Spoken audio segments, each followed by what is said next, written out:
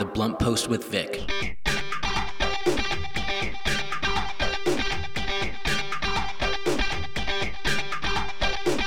Good morning, happy Monday, and welcome to The Blunt Post with Vic. I am your host, Vic Gerami, the editor and publisher of The Blunt Post. The Blunt Post with Vic is a program that covers national, regional, and local headline news, offers analysis and commentary, and I interview members of Congress, local elected officials, and other high-profile public figures. After the news, I interviewed the Republic of Armenia's High Commissioner of Diaspora Affairs, Zareh Sinanyan. Also, I have a very special guest today, Alexander Lapshin. Now, let me tell you that I was just in Armenia for 2 weeks, finishing the principal photography for my documentary feature film called Motherland, about last year's attack on the Armenians of Artsakh by Azerbaijan and Turkey. And so I learned that my today's guest, Alexander Lapshin, was in Armenia, so stay tuned. Here are a few deadlines from over the weekend and this morning. 2 lawyers who went to court to claim voter fraud after the 2020 election must pay nearly $180,000 to the defendants they sued, a federal magistrate judge ordered Monday, saying their lawsuit aimed to manipulate gullible members of the public and foment public unrest. The order from the judge of the U.S. District Court in Colorado adds to the federal judiciary's condemnations of attempts by attorneys supporting then Donald Trump to use the courts to vet right-wing conspiracies in the days after the presidential election. The Biden administration is weighing sending military advisors and new equipment, including weaponry, to Ukraine as Russia builds up forces near the border and U.S. officials prepare allies for the possibility of another Russian invasion.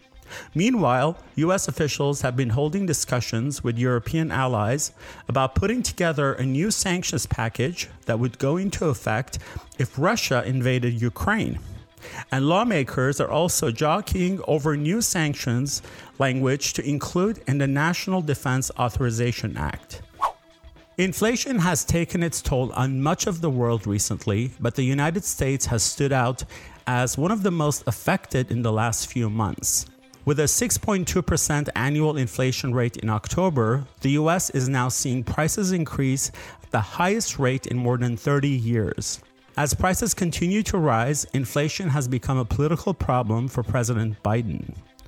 According to the polling company Gallup, 26% of Americans say an economic concern such as unemployment, inflation, or the economy in general is the country's top problem.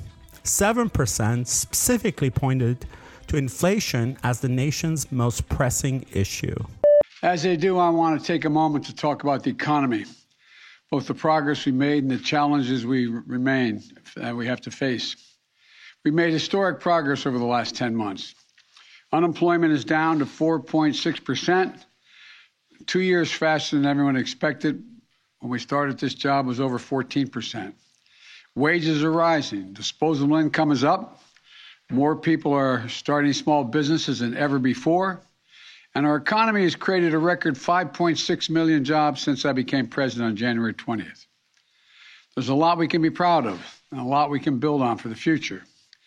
But we still face challenges in our economy. Disruptions related to the pandemic have caused challenges in our supply chain, which have sparked concern about shortages and contributed to higher prices. Moms and dads are worried, asking, will there be enough food we can afford to buy for the holidays?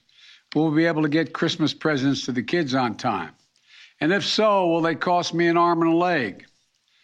I told you before that we're going to take action on these problems. That's exactly what we're doing. It starts with my Port Action Plan, a proactive 3-month effort to invest in our ports and relieve bottlenecks. 40% of the goods, for example, that come into this country on the West Coast come through 2 ports, Los Angeles and Long Beach.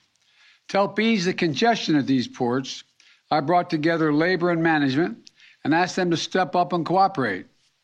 to move from operating the ports at 40 hours a week at those ports to 24 hours a day, 7 days a week. And I provided the resources to other key ports, including Savannah, Georgia, and on the East Coast, and to help reduce congestion and undo damage caused by COVID. We also met with the CEOs of Walmart, Target, Home Depot, TJ Maxx, and others. Those retailers, large retailers, and others agreed to move products more quickly, stock their shelves more quickly. And by the way, you may have heard the CEO of Walmart yesterday on the steps we've taken. He said, and I quote, "The combination of private enterprise and government working together has been really successful." He went on to say, all the way through the supply chain, there's a lot of innovation. Because of the actions we've taken, things have begun to change. End of quote. In the past 3 weeks, the number of containers sitting on docks, blocking movement, are down by 33%. Shipping prices are down 25%. More goods are moving more quickly and more cheaply out of our ports, onto your doorsteps and onto store shelves. And so all these concerns a few weeks ago, there'd not be ample food available for Thanksgiving. So many people talked about that, understandably. But families can rest easy. Grocery stores are well stocked with turkey and everything else you need for Thanksgiving. And the major retailers I mentioned have confirmed that their shelves will be well stocked in stores this holiday season. And that's good news for those moms and dads who are worried about whether the Christmas gifts will be available. It goes for everything from bicycles to ice skates. You know, today, though, I want to address another challenge that families are facing, and the one I think they're most focused on right now: high gas prices. This is a problem, not just here in the United States, but around the world. The price of gasoline has reached record levels recently in Europe and in Asia. In France, at the end of last month, it reached about $7 per gallon. In Japan, it's about $5.50 per gallon, the highest it's been in years. Of course, it's always painful when gas prices spike. Today, the price of gas in America on average is $3.40 a gallon. In California, it's much higher. The impact is real. But the fact is, we faced even worse spikes before. Just in the last decade, we saw it in 2012 when the price of gasoline hit $3.90. We saw it in 2014 when it hit $3.69. And as recently as 2019, we saw it surpass $3 in many places. The fact is, we always get through those spikes, but we're going to get through this one as well, and hopefully faster. But it doesn't mean we should just stand by idly and wait for prices to drop on their own. Instead, we're taking action. The big part of the reason Americans are facing high gas prices is because oil-producing countries and large companies have not ramped up the supply of oil quickly enough to meet the demand. And the smaller supply means higher prices globally for oil. To address these issues, I got on the phone with leaders from other countries grappling with this challenge to try to find ways to lower oil prices and ultimately to the price you pay at the pump. So today I'm announcing that the largest ever release from the U.S. Strategic Petroleum Reserve to help provide the supply we need as we recover from this pandemic. In addition, I brought together other nations to contribute to the solution. India, Japan, the Republic of Korea, and the United Kingdom have agreed to release additional oil from their reserves, and China may do more as well. This coordinated action will help us deal with the lack of supply, which in turn helps ease prices. The bottom line, today we're launching a major effort to moderate the price of oil, an effort that will span the globe in its reach and ultimately reach your corner gas station, God willing. I've worked hard these past few weeks on calls and meetings with foreign leaders, policymakers, to put together the building blocks for today's global announcement. And while our combined actions will not solve the problem of high gas prices overnight, it will make a difference. It will take time, but before long, you should see the price of gas drop where you fill up your tank. And in the longer term, we will reduce our reliance on oil as we shift to clean energy. But right now, I will do what needs to be done to reduce the price you pay at the pump. from the middle class and working families that are spending much too much, and it's a strain. And you're the reason I was sent here to look out for you. There's another issue that I will be addressing as well. Because the fact is the price of oil was already dropping prior to this announcement, and many suggest in anticipation of the announcement. The price of gasoline in the wholesale market has fallen by about 10% over the last few weeks, but the price of the pump hasn't budged a penny. In other words, gas supply companies are paying less and making a lot more.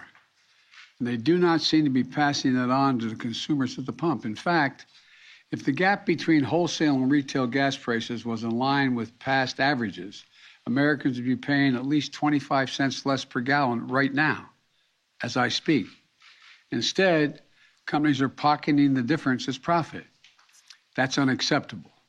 And that's why I've asked the Federal Trade Commission to consider whether potentially illegal and anti-competitive behavior in the oil and gas industry is causing higher prices for consumers, so we can assure the American people are paying a fair price for their gasoline. I also want to briefly address one myth about inflated gas prices. They're not due to environmental measures. My effort to combat climate change is not raising the price of gas or increasing its availability. What it's doing, it's increasing the availability of jobs. Jobs building electric cars like the one I drove at the GM factory in Detroit last week. For the hundreds of thousands of folks who brought one of those electric cars, they're going to save $800 to $1,000 in fuel costs this year. And we're going to put those savings within reach of more Americans and create jobs installing solar panels, batteries, electric heat pumps, jobs making those clean power generating devices.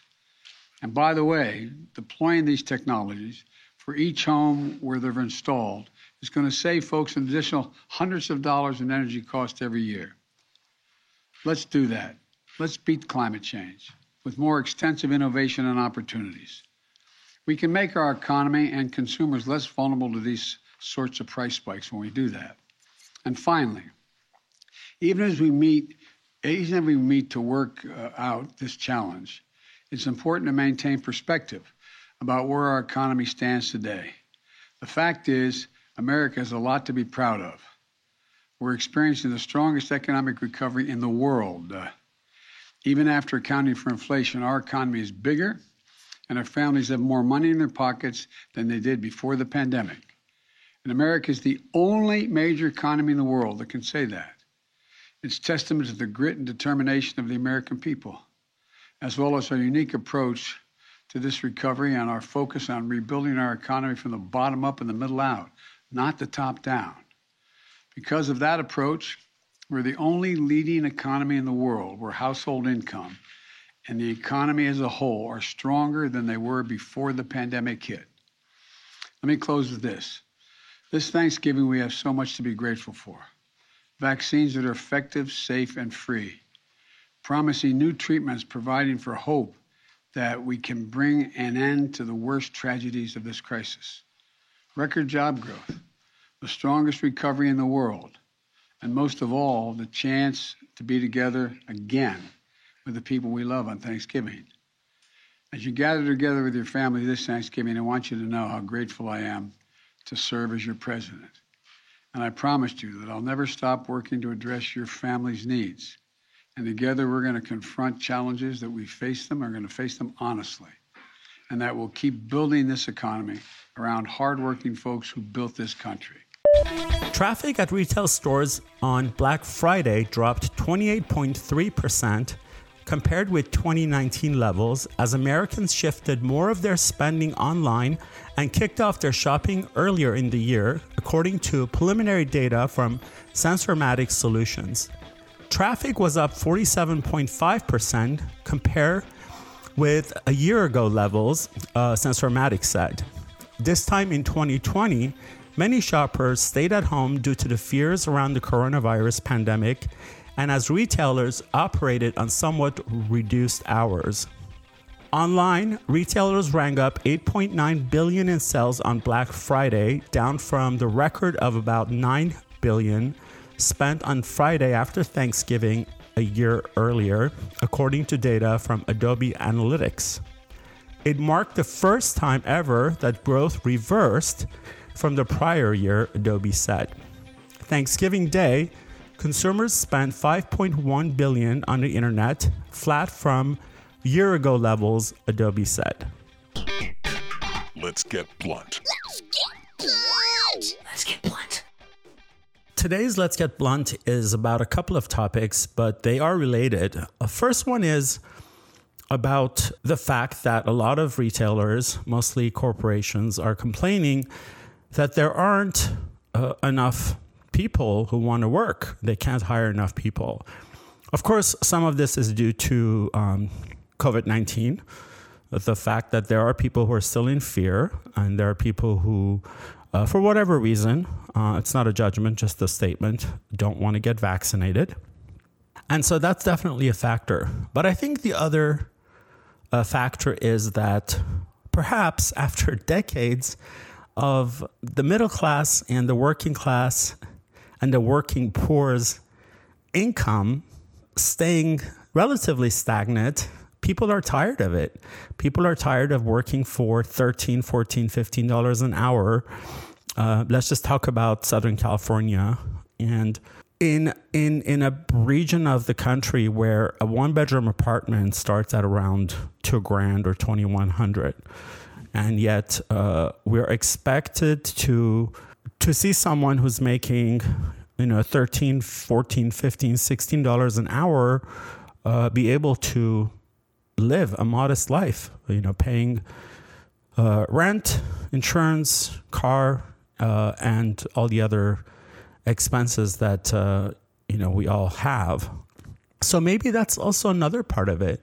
Maybe the tens of thousands of people who are driving around Amazon trucks delivering goods to us, and I'm grateful for mine, but, I'm still going to be blunt about it, that, they're seeing that they're barely making their ends meet with what they're doing, and their CEO is making billions and has his wealth has gone up billions in just the last year.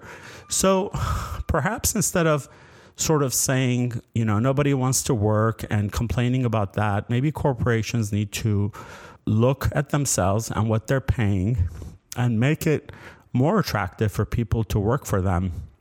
I forget who it is, but there's a CEO who made the headlines because he made $70,000, the minimum anyone can make in his company, and his company is flourishing. So perhaps that's a great model to follow, instead of just sort of blaming it on the workforce.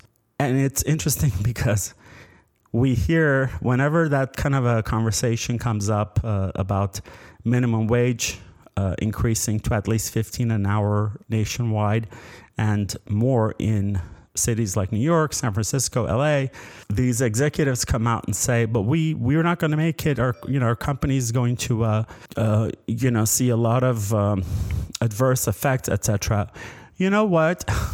What they're actually saying is that they're not going to take home $2, $3, $4 million a year. Perhaps they'll take home maybe $2 million a year.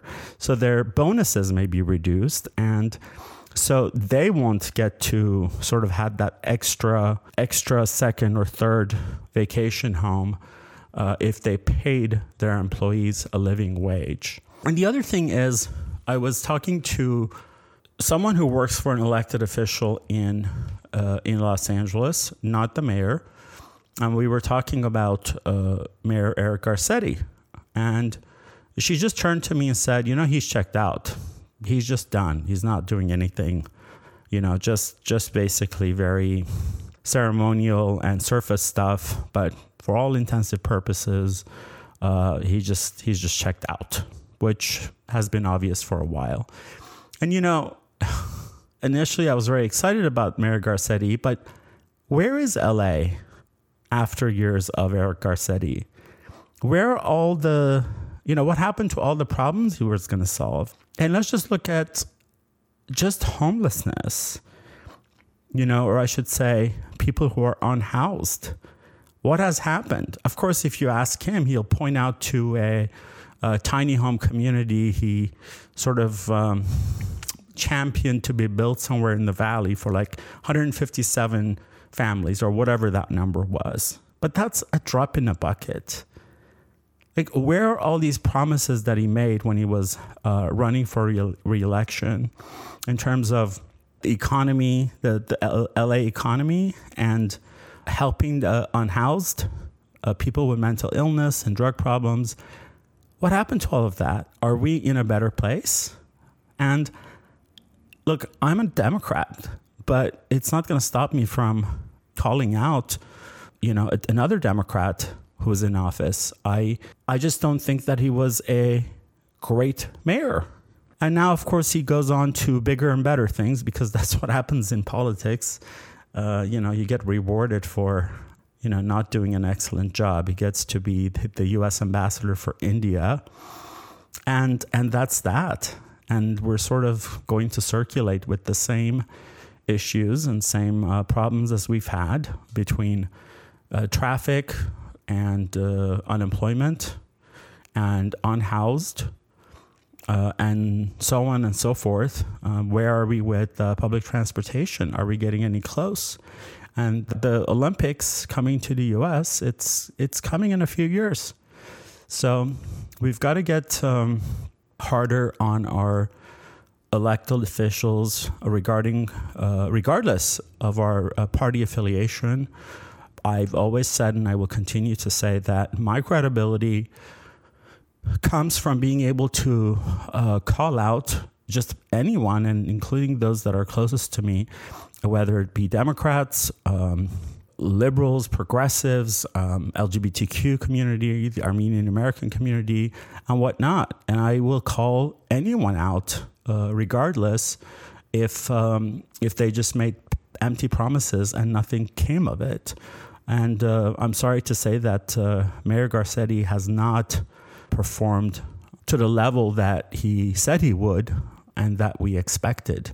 So there you have it. Let's get blunt and keep the conversation going. Let's get blunt.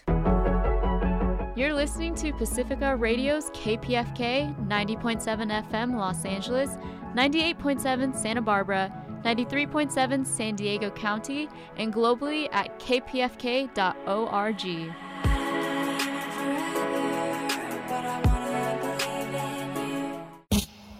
Donating your car or boat is an excellent way to help KPFK stay alive and on air.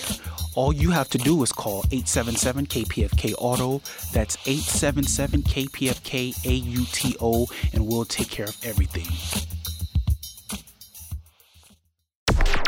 The Blunt Post with Vic. Zareh Sinanyan earned his bachelor's degree from UCLA and his law degree from USC. After working for the U.S. Securities and Exchange Commission, he worked for several law firms in Southern California. In 2013, Sinanyan was elected to the Glendale City Council and served as mayor of Glendale from April 2014 through April 2015, and then again from April 2018 through June 2019. In 2019, Sinanyan was appointed to serve as the High Commissioner for Diaspora Affairs at the Office of the Prime Minister of Republic of Armenia, Nikol Pashinyan. He lives in Armenia with his wife and 4 children. Thank you for speaking with me about the state of Armenia and Artsakh as is, and moving forward, and as it was. So I'm going to come right out and say, and just ask you, what was going through your mind, and what did it look like for you on September 27th of 2020, when you first heard that there was an attack? Well, the war started early in the morning on the 27th, which was a Sunday, and either had just woken up or was in the process of waking up, because it is a Sunday, and it was 7:15 a.m. I think, and I actually found out from my sister, I believe my sister called me and said that there's war, and of course I jumped up with the intention of going to the office and by then I already received the official call from the government to report to work, and I was already on the way. Did you at the time think that it was going to be what it ended up being, 44 days of this assault, this ongoing? I did not, honestly. I didn't. I thought that it would be a much longer war, more like the 91-94 war. I also realized that we were probably not going to fare well during that war, because I've known for years that while Azerbaijan is preparing, and has been preparing for decades on every level, industrial, military, technological, financial, economic, know-how, training of soldiers, the quality of officer corps, diplomatic level, Armenia had not. Armenia had wasted the 26 or so years of its victory over Azerbaijan, and the new government had done much to try to catch up and make up for that lost time, but it wasn't enough time. And again, in 2 years, you can't change a mindset. You can't change all the cadres. The human resources are going to be a problem for a long time. And but I thought, this will take a long time. It'll take huge sacrifice from our nation. We have to minimize the damage. That was my thought. I predicted the war in pretty certain terms in May of that year. I knew the war was coming. It's inevitable. It's going to happen soon. Because I saw what was happening in Libya and what Turkey was doing with the Syrian mercenaries and its effectiveness in taking out Russian air defenses against General Haftar and his forces. And I had kind of this aha moment. I realized that they're going to replicate this against us. The moment they realize they can take out our air defenses is the moment when they can assault us. Because I knew that on every other level they surpassed us. You've been a diplomat, an American diplomat for years. Elected official, I'd like to call it. Yeah, and that too. And you're familiar with international affairs, obviously. Were you surprised at the relative silence of the international community? No, I was not surprised. I understand the cynicism of foreign politics and diplomacy. I also believe Armenia should take the blame for some of it. Again, in order for the international community to respond a certain way to this, you have to work towards it. We had, again, 26 years in which we should have conducted effective diplomacy. Again, diplomacy is one of the key aspects of national security.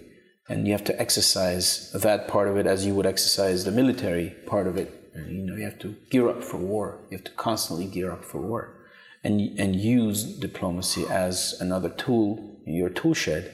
And again, that wasn't done. And we saw the results. The results were not unforeseeable, and they were directly related to Armenia's very weak diplomatic efforts in 26, 30 years preceding the Second War. Point taken, but how about OSCE? They were pretty involved. There are many organizations, OSCE, UN, Minsk Group, the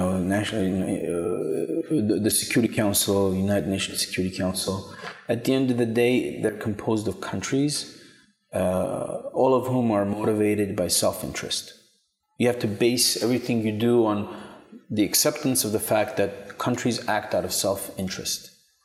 Question there is, what do you represent for those countries? What interest do you represent for them? What is it that is going to motivate them to act in your defense or in your favor? And once you can answer that question, you can realistically expect support from one country or another. But unless you've answered that question, unless you've created a value in yourself for those countries, they're not going to act on your behalf or in your favor. You know, there's a saying in Armenian, they're not going to act for your beautiful eyes. They're not going to do anything because that's not sufficient. There has to be national interest involved. Countries with large natural resources have that. That in of itself represents a value, and other countries, because of their self-interest, will act upon it. Sure. Armenia doesn't have those natural resources. Armenia has other things which it could have utilized, which it could have used as a means of becoming valuable for other countries, but that wasn't done. That was a process that couldn't have been done in 2.5 years. Of course it couldn't have. We're talking about, again, remember, Azerbaijan geared up for this war for 26 years, and there's a reason for it, because they covered every aspect of what would be required in order for them to prevail. Right. And they had some help from Mother Nature too. You know, COVID was a perfect opportunity when countries were more dissociated and more distant and more isolated from one another due to the illness. So. Yeah. This is The Blunt Post with Vic on KPFK 90.7 FM. I am your host, Vic Gerami, and you are listening to my interview with Zareh Sinanyan, High Commissioner of Diaspora Affairs for the Republic of Armenia. Let's talk about Artsakh. So, about 80 to 90% of what was Artsakh or Nagorno-Karabakh to most non-Armenians is basically now occupied by Azerbaijan, and its 150,000 population is down to, who knows, maybe 90,000 to 100,000, and that's a lot of them going back to live there in the last few months. What is the status from your perspective of Artsakh right now? I'm not sure about the percentages. It may be a little this way, that way. Sure. And I don't think that matters as far as your question is concerned. But Artsakh is clearly a territory that's not under Azeri control, that part of Artsakh which isn't under their occupation. But its security is reliant upon a third country. I mean, Russia's military presence is the thing now that is ensuring the safety of the Armenian people in that territory. The status of Nagorno-Karabakh, Artsakh, continues to be debatable, and it's in jeopardy. And our efforts, along with the main effort of increasing our capability, national security capabilities, should be to determine the final status of Artsakh as either an independent state or a part of the Republic of Armenia. So that's a non-negotiable. Is it safe to assume there is no territory outside of the Republic of Armenia that's either under control of Turkey or Azerbaijan. Indigenous territories where indigenous Armenians have resided for thousands of years that today have an Armenian population. The fact is, anything that goes under their control, the indigenous people, who are the Armenians, are either killed or expelled. This has been a continuous process since the Seljuk invasion of Armenia proper, right. And then under the Ottoman Empire, culminating in the massacres of the 1890s, and then the Armenian genocide, massacres in Artsakh, in Shushi, in Baku, in Nakhchivan in the 1905-1907 period, 1920 period, and since 1988. So that's a fact. Mm-hmm. There is no one is under any illusion that Armenian people can live and maintain their cultural heritage on their own land as long as that land is under Azeri control. It's a fact. You can't coexist with people who don't want you to exist. Right. You can't.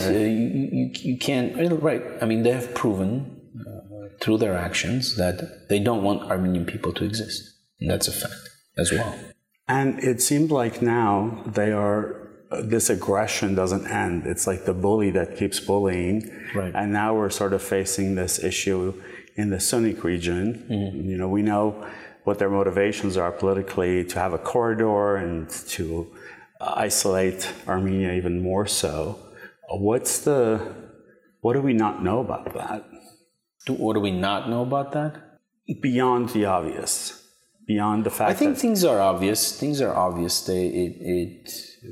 Turkey has a goal of creating a land connection to Azerbaijan, and that's what this is about. But we knew that this is what it was going to be about. There's a reason that during the first Artsakh War, we liberated territories beyond the administrative borders of the former Nagorno-Karabakh autonomous region. Some of those territories were a very essential life-saving buffer zones. Right. Because we know that their ambitions go way beyond the liberated territories, the ones that we liberated in 91, 94 period, beyond Artsakh proper. And now we're seeing it in action. Of course, that's a much harder bone for them to chew upon, because it is part of Armenia's recognized territory. But as experience has shown, again, the international community today is in such disarray, and there's such a disengagement by some of the major players, for example, the United States or the European Union, where aggressive states can act at will and get away with it. We also have to remember that Turkey is the one country that since the 1970s has been occupying a good chunk of Cyprus, and no one has lifted a finger to punish them for it. Turkey continues to occupy northern Cyprus, and they've gotten away with it. So the moral of the story is they can do it and get away with it again. And this is what's sad. So what's next? Well, again, we have to increase our national security capabilities, and that means many things. Not only strengthen and modernize, completely overhaul the military, strengthen the economy, strengthen our diplomatic efforts, and create an entire system of various layers of defense that will make it too costly for anyone to attack Armenia, attack the Armenian people where they reside in their ancestral homeland. What would you want people watching, non-Armenians, who may not even know where Artsakh is, what would you want them to know? Or maybe even just correct some sort of a misconception or some propaganda from Azerbaijan that's sort of out there? Turkey and Azerbaijan have used several decades and billions of dollars that they have to build a legend around themselves, and specifically as it comes to Artsakh.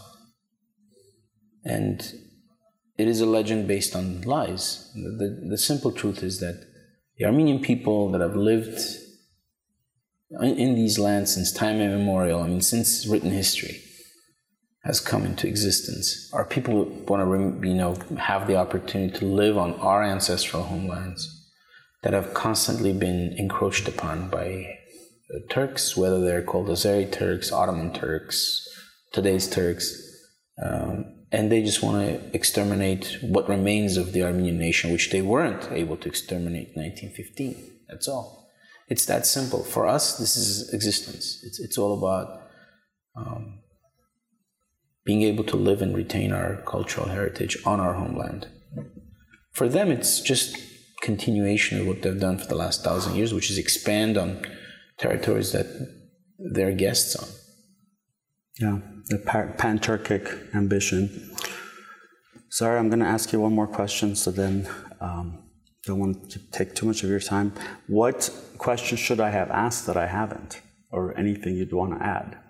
If to the extent that the purpose of this film is to air sort of the realities on the ground in Armenia as it relates to Artsakh, I think it's important for our compatriots in the diaspora, especially in the United States, to ask what tangible results they are getting from their efforts, or the efforts of their elected officials. A lot of elected officials over the last decades have, used a lot of nice words and promised things, and the word genocide is used a lot. Genocide recognition has been used a lot.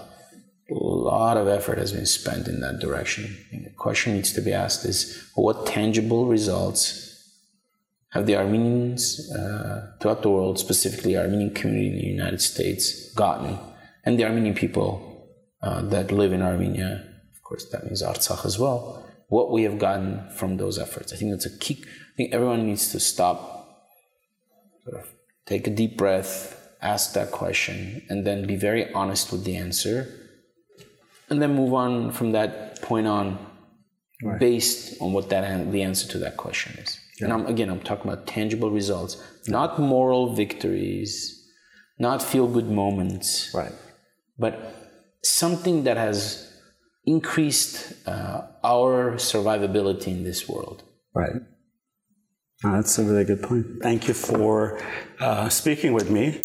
That was my interview with High Commissioner Zareh Sinanyan from the Republic of Armenia. Thank you, High Commissioner, for your time and for being on the show. And I hope to chat with you again soon. Hi, this is Leela Downs. You're listening to KPFK 90.7 FM Los Angeles, 98.7 FM Santa Barbara, globally on kpfk.org. En una noche de luna, Naila lloraba ante mí. The Blunt Post with Vic. My special guest today is Alexander Lapshin. I'm very excited to have this interview with Alexander, who I met in Armenia just about over a week ago. I was there. I've said this before. I was there filming for my documentary feature film, Motherland, and I had the opportunity to meet with him and interview him for the film. But this is a new interview that I'm doing just for this show.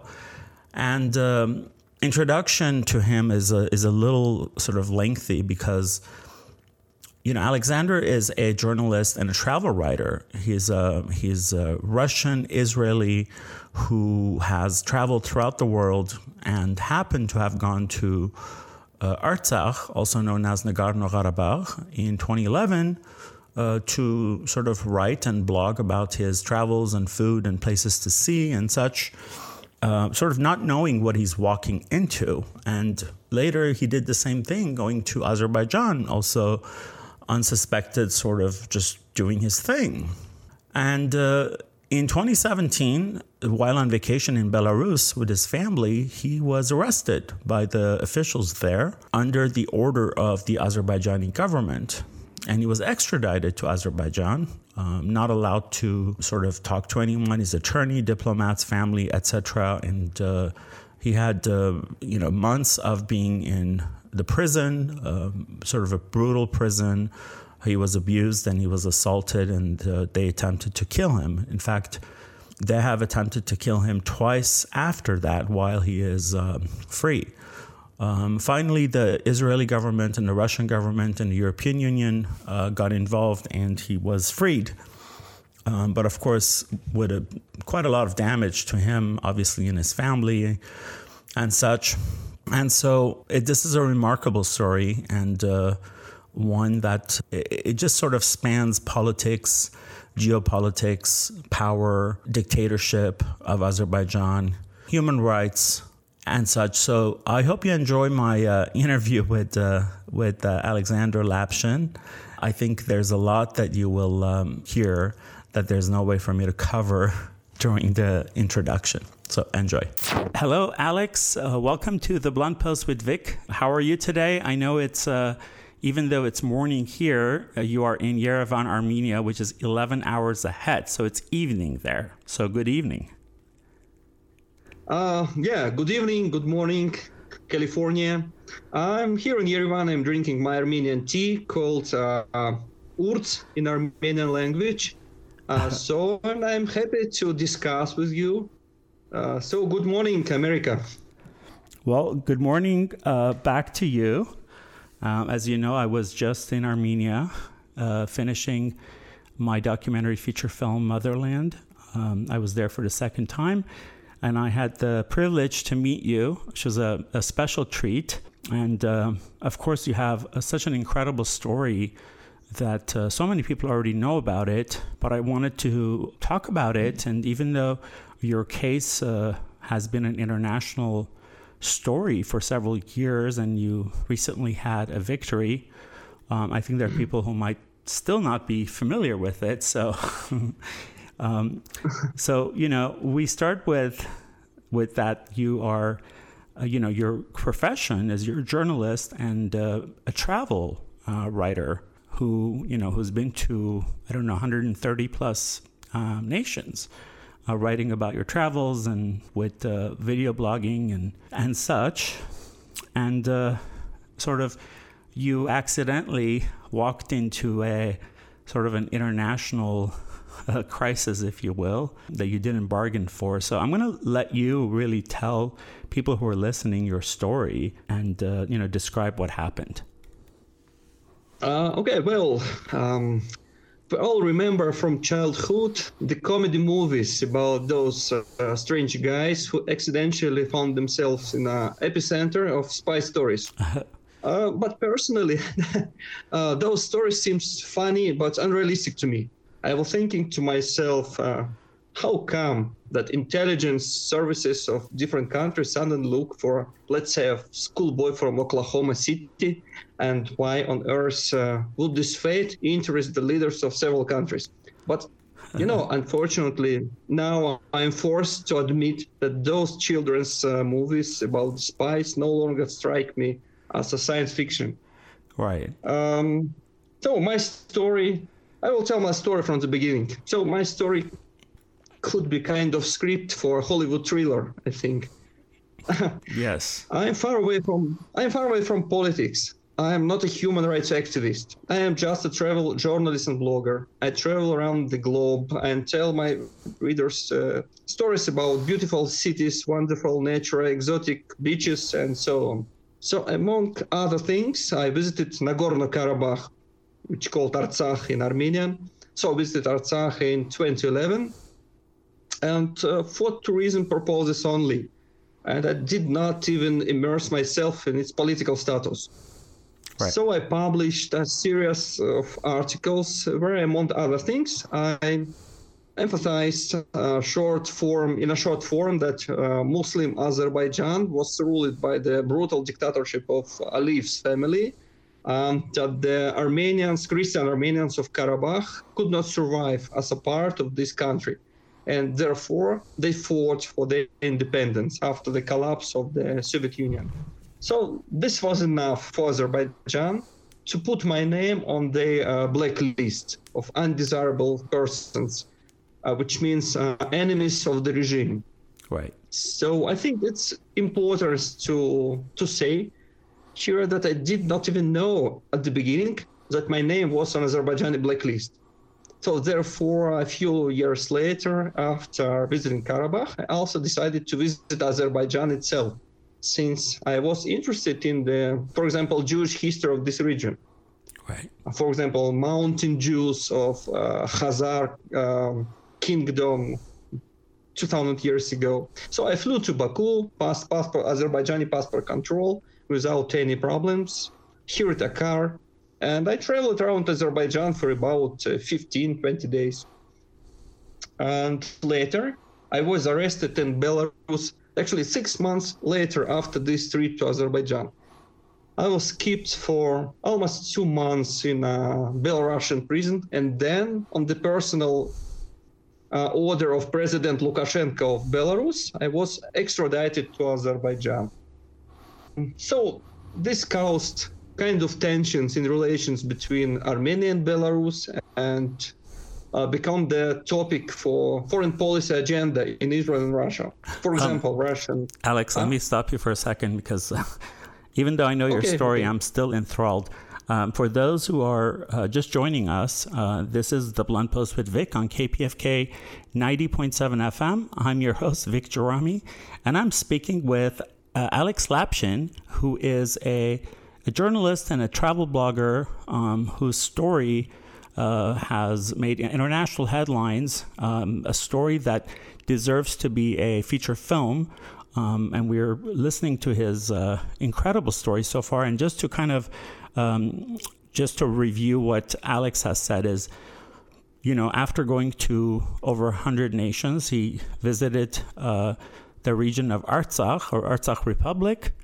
And later, when he didn't know that he'd been put on Azerbaijan's blacklist. He was in Belarus, and he also actually visited Azerbaijan as well, not knowing anything about the politics of it or even being concerned or interested in it. Alex is Jewish from Russia originally, now also an Israeli, and he was visiting Azerbaijan to see some places that are important to the Jewish heritage there. And then he goes to Belarus, where he's arrested by the Belarusian police, put in jail, and later extradited to Azerbaijan. Was that accurate, Alex? As I said, both Russia and Israel opposed my extradition. For example, Russian Foreign Minister Sergei Lavrov said that Russia is categorically against the extradition to Azerbaijan, as well against the criminalization of any visits by journalists to certain regions of the world, including Karabakh. So Israel also protested the extradition. The European Union protested as well. Still, nevertheless, as it's known now, Belarus gave me out to Azerbaijan in exchange for probably a loan to pay debts for Russian gas and oil. We're talking about hundreds of millions of dollars. That's unbelievable. It's a horrible story. So in Azerbaijan, I was in a terrible solitary confinement, solitary cell. My rights as an arrested person were constantly violated. A lawyer hired by my family was refused to see me. I was not allowed to read books. Israeli and Russian diplomats were not allowed to see me for a long time, for about months and a half, even close to 2 months. And it was written that if I will not recognize Karabakh as a part of Azerbaijan during the judgment in the court, in Azerbaijani court, I would be raped with a bottle and then I will be killed. So they called me a dirty Armenian bastard and spy. Actually, in spite of the fact that I'm a Jew, I have nothing to do with the Armenian nation. It's unbelievable. So the behavior, in my opinion, the behavior of Azerbaijanis remind me the horrors of Nazism, German Nazism, concentration camps, and all these horrible movies like Schindler's List of Steven Spielberg and so on. So remembering how Azerbaijani investigators and prosecutors spoke about Armenians, I saw that they did not differ in any way from the German Nazis. So they said that Armenians are a defective nation of freaks, that Armenian females are prostitutes, and so on. So basically, as a result, after spending 2 months in Belarus before the extradition and then 7 months in Azerbaijani prison, I was assaulted by 4 masked men in my cell. I was beaten, and when I lost my concession, this stage suicide. So while I was in an intensive care unit of Baku hospital, all the media in Azerbaijan published false information that the blogger Lapshin tried to commit suicide, but they saved my life. To cover up what they did. President,